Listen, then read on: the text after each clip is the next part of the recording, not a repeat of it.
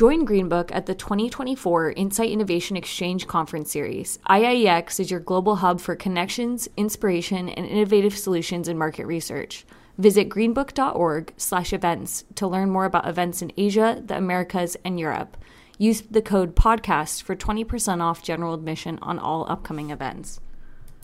This episode is brought to you by our friends at Dig Insights. Using decision science, Dig Insights helps researchers at the world's most well-loved brands drive growth in crowded categories. Their work is supported by proprietary technology, including Upside, the only ResTech platform exclusively built to test and optimize innovation. Learn more at diginsights.com.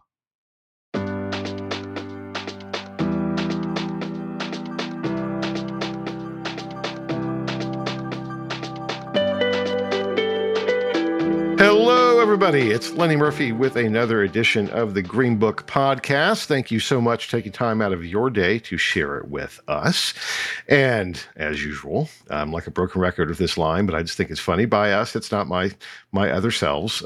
We do have a guest and somebody that is really a legend in, yeah, he snickers, but he is Rick Kendall. Full transparency, Rick is a member of our board of directors. That's not why he's here, but he is somebody that I've had a chance to get to know over the years, and just amazingly brilliant guy, and not doing that because on the board of the directors. That's always been my opinion, Rick. And now you're going to find out why I think that too. So, Rick, welcome. Thank you. That's quite a build-up, Lenny. I don't know if I can live up to that. It's one of my gifts to be enthusiastic, right? So, but I have no doubt. But now, give everybody a sense of why I consider you a legend, and talk about your experience, and we'll segue into the current topic. Well, I'm beginning to think that just being old makes you legendary. I don't know. I started out in this business. I was thinking about this when I was kind of getting ready for this, that I probably started in this business long before most of the people listening to this podcast were born, I hate to say. I actually got into market research when I started my doctoral program at NYU, and I was assigned to be the research assistant to a guy named Daniel Yankelovich, who your older listeners probably know that name. And that was really my introduction to market research. Initially, we worked on a separate project, but that didn't come to fruition, and I ended up doing part-time, and then later when I finished my degree, full-time work with Dan. But after I got my degree, I'm a new PhD in social psych, and I said, I'd really like to do some more socially relevant research. I mean, his company did, consumer product research primarily. And he said, well, I'm on the board of directors of a company up in Massachusetts named Apt Associates. And if you want, I'll write to Clark Apt and see if he might be interested in having you join his company. And I did. He was, and I did. And so we moved up to Cambridge. And I was assigned to work as a survey analyst in what they called their survey research group, which essentially was the in-house survey operations division. And Apt did really, they said 95%, but I think it was closer to 99% of their work for the federal government. So the projects were enormous. They lasted for years. I don't think I ever actually met a government client. I mean, my clients internally were the internal research groups that were doing the work for the government. So that was kind of different. After a while, what happened was the guy who ran that department left the company, and suddenly overnight, I found myself going from having no direct reports to having a staff of over 100. And that event has influenced, let me say, our podcast management mastery, in that suddenly I went from being not a manager to being a manager, and was acutely aware of everything that went along with that. And I ran that department for a while, and then Clark wanted to get more into private sector research. So he said, because I was the only one in the company who'd ever done anything like that, working for Dan Yankelovich, he assigned me to head up that operation. And we luckily landed a contract with the major cable operator at the time. And that got me sort of into the cable arena. And through that connection, I connected to the head of research for Home Box Office. And we ended up doing a couple of projects for them, which he liked. And he said, why don't you come and run our market research department? I had to do some hard talking to convince my wife. She wanted to uproot me, and we now had 2 children and moved back to the New York area, but we did. So I ran the market research department at Home Box Office for about half my tenure, about 10 years. And then in the middle of that, there was a lot of reorganization, and I moved over to the marketing side and was director and then ultimately vice president and brand manager for Cinemax or Skinemax or Cinema X, or I've heard them all. My kids used to say their father sold sex and violence on television with using junk mail.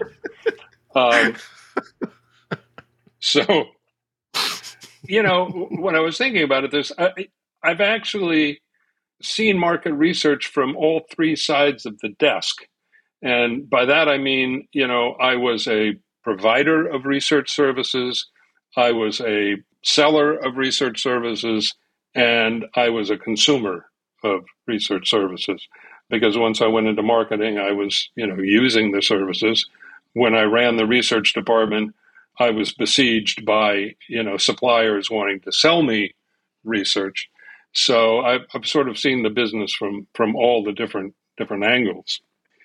And as you said, right now I'm retired pretty much and stay kind of active by being on the board of Green Book. So that's kind of how I got where I am, how I became a legend in my own mind or your mind. Yeah, well, we all know what my mind is like. Although, as you talk about Cinemax, I do remember vividly being a teenager and sneaking in to turn on Cinemax late at night. The internet before there was the internet. Yeah, it was. Like, my parents will see what I'm watching. All seems rather tame now, doesn't it? It does. It certainly does. Anyway, all right, we'll move on from that. But you say that you're retired, but yeah, you have a podcast, kind of taking all that experience. Management Mastery is the name of the podcast, and tell us a little bit about that. Yeah, I started it with this friend of mine who I actually met when I was moving from one side of the business to the other at HBO. He's an executive coach and has been for a number of years. I like to say he's a real executive coach. He's just not an out-of-work consultant. But he coaches senior executives in name brand companies in New York. I like to say his clients are the Fortune 1 companies, in that he actually coaches executives at Time Inc., among many others. But that's how I know Fred. That's his background. My background, as I said, has been management pretty much for a number of years. And we decided we've done a couple of things. We have a course online for young professionals. And then we decided, we did a little market research. There's not a lot of information for people who have just become managers. And one of the things that Fred knew from his experience, and anybody who's following business at all, knows that companies are flattening down their structure. So, where it used to be when I was growing up professionally, although my experience was quite different from what I said earlier, but you would get 1 or 2 people to manage, and then they'd promote you and you'd have a staff of 4 or 5. And then you would grow up in terms of the number of people you supervised, and you'd learn by your own mistakes when they really weren't that serious. And we felt that, now you can go from not managing anybody to managing a number of people and not have that background. So what we've tried to do is talk about those kinds of things that a new manager will experience, so to prep them for, okay, how do I deal with that? So, things like one of the things that struck me when I first got promoted at Apt was suddenly and literally overnight, I was different. My coworkers were now my direct reports. They treated me different. My boss was now treated me different. The expectations were different. The demands were different. So everything overnight changed. Even my personal life was different. I mean, suddenly you've got a level of responsibility outside of your house that you didn't have before. So that's one kind of thing that we talk about. You got to be ready for that. It's going to happen. And I'll never forget. I was sitting at my desk one day after I'd been promoted for a while, and back in those days, you had a secretary sitting outside your office door, and one of my direct reports, who had just recently been a colleague, walks in, couldn't see me sitting in my office, and says to my secretary, "What sort of mood is he in?" I was like, what kind of mood is he in? So, I mean, suddenly you become this different person. So that's one thing that we try to deal with. And then we have episodes on the three main mistakes that a new manager can make. Like, I don't know, that they suddenly think that they have to have all the answers, that they can't ask for advice, things like that. So we try to cover those very common misconceptions that a new manager has. That's basically what we address. We try to look at the different aspects of management from the perspective of somebody who's, we say young professionals, but they don't have to be young. I think there's information that can be valuable for any manager at any level. So if I'm hearing you correctly, my guess is it's not so much a condensed MBA course, right? Set that aside. The stuff they don't tell you right in MBA school, right? The soft skills. We do not talk about finance. I'll put it that way. Okay. Yes. All right. Yes. So now, have you found that things have changed? I mean, you're a researcher at heart, so I know that you've backed some of this up with research. Are there soft skills that maybe that you would have taught 10 years ago that now are de-emphasized, and new things that you're emphasizing that didn't necessarily see that important a while back? Well, that's a good question. I don't know. Hence one of your lessons. I don't know. Yeah, I think the basic things are probably pretty much the same. I can't think of anything other than the fact that you move more quickly from not being a manager to being a manager of more people or more responsibility. I think that's probably the major change. I mean, I think it also depends on, your industry and stuff like that, whether the dynamics of your business change. I think change just is more rapid. I mean, you think right now about AI, for example, what's the effect going to be on me? So I think the impact of external things is probably greater than it was. I think that predictability has gone down. That probably would be the main thing I would think is the biggest change. Without having the same emphasis that you have on the topic, my guess would be that's probably true, because it seems to be the case with everything else. Right. So, circling back to from your experience on the three sides within the insight space, does that give you a specific set of recommendations or thoughts on the power of insights and information as an effective manager? Is that a lens that you use, or is it just one tool in the toolbox? For me, I'm a hammer, so everything looks like a nail, right? So I think of everything through the lens of data and information, and that's just the context that I tend to view the world, and most problems that I encounter are from that perspective. When I think of the concept of management, it's pretty multidimensional, but does your experience coming up through research give you a specific bent that you try and impart to folks on the power and use of insights as a management tool? Yes. I think, and I've thought a lot about this in the past, and that is, I think one of the skills, hopefully, that I developed early on was when I was at Yankelovich. I mean, the thing was that was really valuable there was it was all hands on. That is, I wrote the questionnaire. I had to go down to the field department and listen to the interviews. I had to monitor them. I had to go to the coding department and make sure they were coding things right and see what the questions were they had.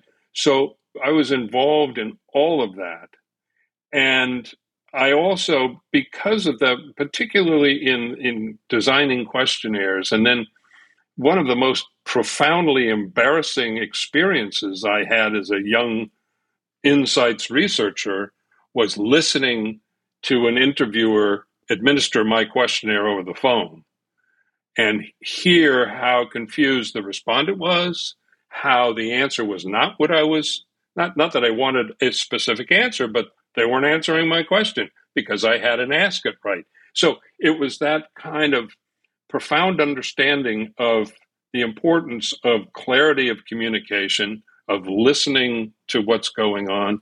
And I think that's something that has, I hope, informed all of the stuff we're doing on management mastery, for one, but also just by way of running an organization or managing people or managing projects, or particularly relating to clients. I was struck by, I've been listening to some of your past podcasts. I'll give a plug to one of your sponsors, SurveyMonkey. Their campaign of ask, listen, act. I thought, that's it. That's what we say. How do you deal with a client? You ask questions in a way that in this case, the client or the respondent feels empowered to give an honest answer. And by honest, I don't mean they're not lying to you, because frankly, I don't believe respondents lie to you. I believe they misunderstand what you're asking. But to ask the right question and to listen to the answer and then act on that, but to make sure you've heard the answer they're giving, which sometimes involves asking more questions. So in that sense, yes, my background in insights research has, I think, guided me or influenced me in how I manage, to the extent that I do manage. I appreciate you bringing up that SurveyMonkey interview. That it really was a good one in many ways. And that concept that you just nailed down of the act, listen, act, as you were talking, I don't think I had made that connection of that model works for just about anything, any situation. As a parent, as a manager, as an executive, as a researcher, it really does kind of drill down. And there's levels of nuance, especially in the act part. Yeah, absolutely. I mean, we have a couple of things on getting feedback, not just from your clients, but we have an episode coming up, getting feedback from your staff. And a key component of that is to create an atmosphere where they feel empowered and safe in giving you an answer that you may not want to hear. It's also, when we talk about clients, because I know several of your topics are about client-centered direction. And there, one of the things I learned early on, again, is clients are reluctant to give you bad news. If they're not happy with you, they don't always tell you, they just walk away. So it's critical in building a relationship with the client that you anticipate that you, without even knowing, I think there may be a problem, going to the client on a regular basis and saying, how's everything going? Ed Koch, the former mayor of New York, was always saying, how am I doing? And you want to do that, and you want to do it in a way that you say, I really want to know. And I really want you to tell me if I'm not doing what you think I should be doing. So opening that communication is critical, whether you're listening to your client, listening to your staff, listening to your boss. So we stress that on a number of episodes. So if we're thinking about the set of soft skills overall to be an effective manager, obviously listening and building that culture of trust. What else? Give me a kind of a top five of, if you're going to be successful, you need to get these muscles built up because they really are just critical to long-term success. Well, I think one of them, one more that we really haven't talked about as much is, we have an up-and-coming episode in just that. And we say the effective manager does a couple of things. One, he solves problems, or she, and the other is that they look for opportunities. And the good manager focuses on the opportunities while dealing with the critical problems. But you don't, as the old saying goes, when you're up to your neck in alligators, it's hard to keep your mind on the fact you're supposed to be draining the swamp. And that's kind of where a good manager is. They're always going to have problems being thrown at them, but they need to know, okay, how do I get ahead of this? What can I do that gives me, where are my opportunities to improve my ability to deal with the problems? I know when I started at HBO, for example, one of the reasons that they brought me in was that the research department was very reactive in the sense that a client, a cable operator would say, well, we have this problem. Can you do a focus group for us? And they'd do the focus group and it would be fine. But that was all they did. They just were order takers. We'll do this focus group. We'll do this little survey. We'll do this. And when I came in, I felt that the opportunity, and the industry was very young then. HBO was 10 years old, but all of its growth was coming from distribution, cable systems being franchised and built out and that sort of thing. So they had very little insight or awareness of what their real business was in a way. They were handicapped by the fact that their end user, the viewer, was not their customer. Their customer was the cable operator. And I was struck by the fact we really didn't know much about the dynamics of our business.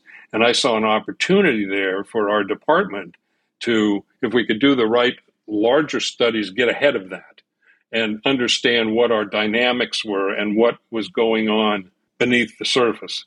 So we did a couple of fairly large strategic studies to give us insight into what the dynamic of our business was. And that enabled us to reduce the number of ad hoc kind of focus group one-off studies that we did and provide much more meaningful strategic information, both to our own management, but also to the cable operators who are our clients.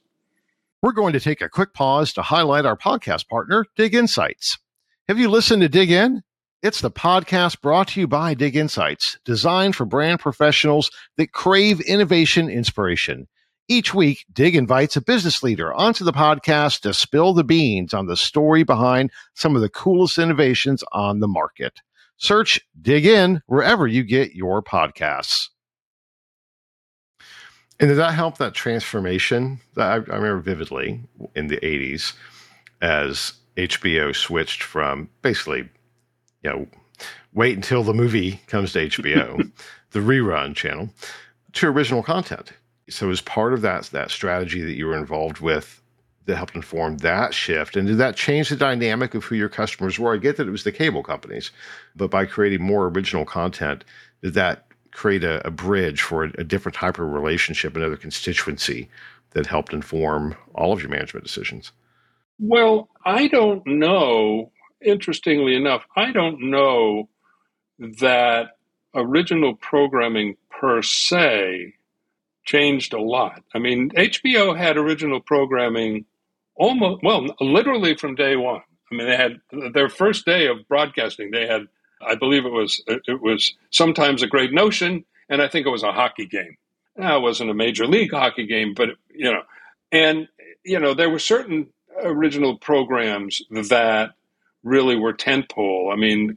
Clearly, when we covered heavyweight boxing and Mike Tyson was everywhere all the time, that people would subscribe to watch him fight. Those sorts of things.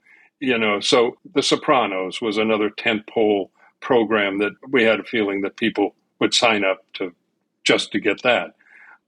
But the other thing that, and interestingly enough, I actually did this study before I went to HBO for the the cable operator that I mentioned, one of the things that they were interested in was Showtime had just launched.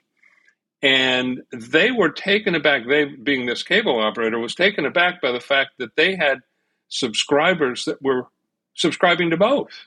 And in those days, there weren't exclusive movie contracts, so both channels had the same movies, and original programming was not the kind of powerhouse that it became. And so the question was, why are they doing that?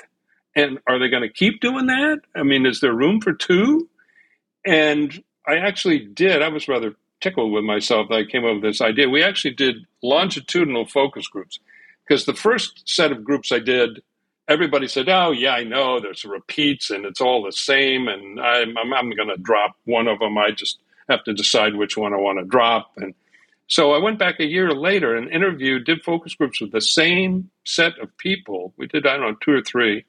And it was amazing. I mean, it was like we'd done the other ones the day before. And they said, yeah, I know I said, but I still have it, and I just can't get around. And so one of the things that 2 things came out of that. One was that the friend of a subscription business is inertia.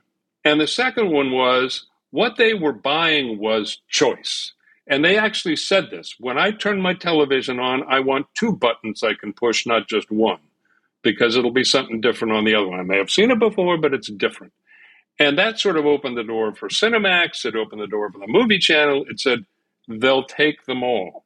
And that eventually led to what we called for a long time multiplex, which is now there are, a zillion HBOs and Cinemaxes and movie channels, and because people wanted that kind of variety. That is, yeah. I was thinking while you're saying that I'm one of those guys that I'll just pay for the whole damn package, right? And we have 5 or 6 different streaming. Yeah. And I'll bet there are 2 or 3 of those you keep saying, I got to cancel that. I haven't watched anything on it in months. Yeah. Yes. But, oh well. Yeah. Keep doing that. So that's a great quote, that the friend of subscription business is inertia. There's a management tip. Yeah. Build a subscription business. Well, yeah. This is the other thing, that it was an experience I had. It was a lunch. And at the time, HBO was owned by Time Inc., the magazine company. And one of the things that we kept discussing in management at HBO is, what business are we in? I mean, we don't sell widgets. We don't deal with consumers per se. We deal with cable operators. What is this business? And I had lunch with the head of research for Time Inc., for the magazine group. And I brought this question up. And he kind of leans back and looks at me and he says, you're in the subscription business. And I said, what do you mean? And we had just done a bunch of studies to figure, we didn't even know what our churn rate was. We didn't even know how many subscribers we were turning over and how long they lasted when we sold them. And he said, your churn rate is 50% a year. And we just figured that out. And I kind of, oh. And he says, your subscriber life is about 18 months. And I said, how on earth did you know that? He says, those are exactly the numbers for Time Magazine. Like I said, you're in the subscription business. And what's interesting, just from a broader perspective, is that's almost a rule of nature. And he said, the only exception to that, at least in the magazine business, is Sports Illustrated, or any other special interest publication where somebody is, photography magazine would probably be another one. Then subscriber life is, once they get it, they don't leave it. And my daughter was, for a long time, marketing director for Crunch Fitness, sold memberships. She came home one day and she says, because she was living with me at the time, she said, we had a very interesting meeting today. We talked about churn. And I said, don't tell me. Half of your subscribers disconnect or leave you every year. And the average life of a subscriber is 18 months. And her eyes got huge. And she said, how did you know that? I said, you're in the subscription business. So it applies across things. So there are those kinds of insights that I think one of the things I think is problematic in the insight business, as I understand, is we make assumptions that things are different when they really aren't, or they're the same when they really aren't. And I think sometimes we have, for example, at HBO, when I first started, if somebody installed us and disconnected us when we were new, we called them trier rejectors. We said, well, they tried it, they don't like it, they're not coming back. So we got to move on.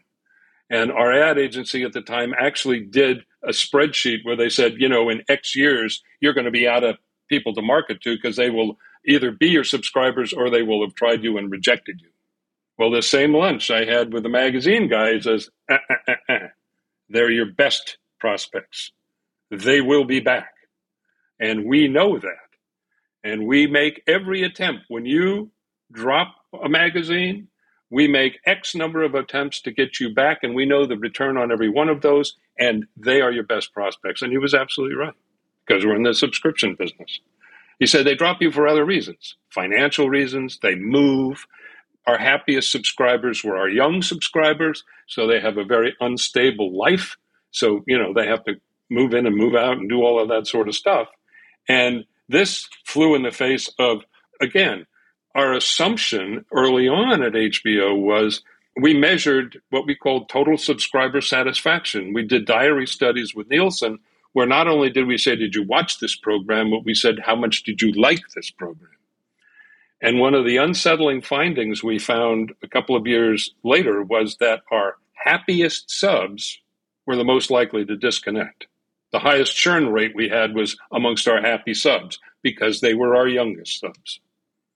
So, we were just as guilty as a lot of people of having assumptions of how our business worked without testing them out, without really looking under the hood and saying, is that really what's going on? And I think that's a mistake researchers make a lot. And I'm not singling them out. I think businesses make it a lot. Well, managers as well. Yeah. And that's a powerful lesson. Knowing what you don't know. And the older I get, the more there's definitely a growing body of confidence of like, I got this. But there's also an absolute awareness of, but don't get cocky because there's a lot that I don't know. And keeping that curiosity and that willingness to learn it's become hugely important for me. I think there's more things that I try and learn today than maybe in my heyday of of running companies. I mean, I didn't have time to learn anything new then. I was just trying to keep your head above water. But yeah, there's a whole lot more that I recognize that I don't know today than there ever was before in my life, and I'm grateful for that. I also don't manage anybody anymore, so but I'm still grateful that I have the opportunity to learn because life it's changing. Oh yeah. No, it's like Reagan said about Russia, and it's the same about quote unquote facts. You can trust them, but verify. I think it's always important to say, do I really know that? Is there a way I can verify that? And I think that's, in managing a research staff, I think you want to encourage that in your staff to question the assumptions, and in a collegial way, ask questions of your colleagues. Are you really sure about that? Or, how do we know that for sure? And be open to being asked that yourself and being ready to say, here's why I think that's the case. Yeah. No, Rick, I want to be conscious of your time and time of our listeners. So let's head towards wrapping up. Before we do that, is there anything that I didn't ask or we haven't talked about that you wanted to touch on? Gee, there were a few things I didn't know you were going to ask. Well, I got to keep people guessing. You did. No, I think that's covers a lot of it. We can't do everything in an hour, but no, I don't think of anything right offhand that you haven't really asked or touched upon. Okay. Well, I appreciate that. That's honest feedback. Unless Natalie is behind you screaming at you Why didn't you ask him that? She is not. Oh, She is okay. not. So that hasn't happened yet. We haven't had Natalie, our producer, come in and beat me over the head yet, but I'm sure it will happen at some point. Where can people find you? Where can people find the podcast? Where can they subscribe? You're in the subscription business now. That's right. So we're on, as they say, wherever you get your podcasts, Spotify, Management Mastery. You can reach me at, this is out of the blue, but careercoachclass.com. We have a series of online classes that you can sign up for. It's not about management per se, but there's a website there, and you can leave me a message. But also, I'm at great risk to myself and my spam folder. My email is pretty easy. It's rickkendall@me.com. So, but listen to the podcast, and you can send your comments there. absolutely. And when we post this in our show notes, we'll see if we can actually create that link there as well and do some cross-pollination. And encourage everybody to check it out. This has been a topic that's just come up kind of organically. We've been talking a few different shows. I'm not sure if they've aired yet, but around different dimensions of career growth and management and being entrepreneurs. And it's just kind of popped up in the zeitgeist. So I'm glad that we had this conversation as well. It's interesting. Fred and I started out by doing, he's written, he and his wife have written 3 books on how to get a job, networking and interviewing and all of that. And we met with somebody and a senior executive that he was working with, and we were telling him what we were doing. And he said, well, you should talk to this guy who has just joined me he's a young staffer, and see what he thinks of your idea. And so we went and talked to the guy, and we said, we're doing this thing about how to get a job. And he said, I just got hired here. There were a zillion places online to how to get a job, how to do an interview, all of that. He says, I've just started this job. There's nothing for me. There's nothing to tell me. Now you got the job. Now what do you do? So that sent us on this, mission. And when we did our bit of market research, there wasn't a lot for managers either. Now, there's some, but usually it's a B school, and it's kind of a online B school class. It's not really, as you call it, the soft skills. Yeah, I think my career, it was the school of hard knocks, right? Yes, I mean, that's right. But luckily it has some mentors along the way, but most of the time it was like, oh, that didn't work. Right. We all have bruises. Yes. Yeah. Rick, it's a real pleasure. Congratulations on the podcast. Thank you. I think that's fantastic. Love it when folks try and distill their knowledge and share it with others as well. So tip, maybe podcasts also, if you haven't checked out Substack. Substack, it's a subscription business. Blog, basically, where people subscribe, but it is rapidly becoming the home of subject matter experts. So rather than kind of a general blog, it really is this place where you go, if I want to learn about this, if you go to Substack, you're going to find somebody who is an expert on that topic. And interesting. It's so maybe something to think about. I've heard of it. I just have never looked into it. Yeah, and their model is they manage. So you can be free, or they manage subscriptions for your readers, and they can help them promote it and everything. I'm kind of embarrassed to say I subscribe to probably about 80 different Substacks right now. But now I don't pay for all of them, so I'm sorry. Any Substack authors, I'm one of the freebies on most of them. But it's just addictive. It's just a great place to find subject matter experts. So interesting. That's what I need, a new addiction. You can thank me later. Yeah. So,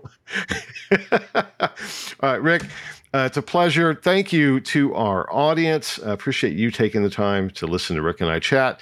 Big thanks to Natalie, our producer, our editor, James, to our sponsor, Dig Insights. And we will be back again with a new episode of the Green Book Podcast soon. Thanks a lot. Bye-bye.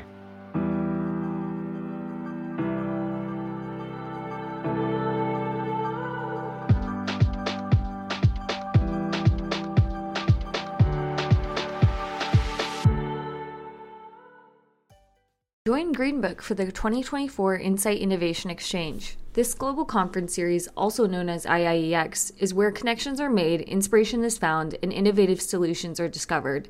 With more than 90% of attendees using IIEX insights to shape strategic business decisions, the return on investment is undeniable.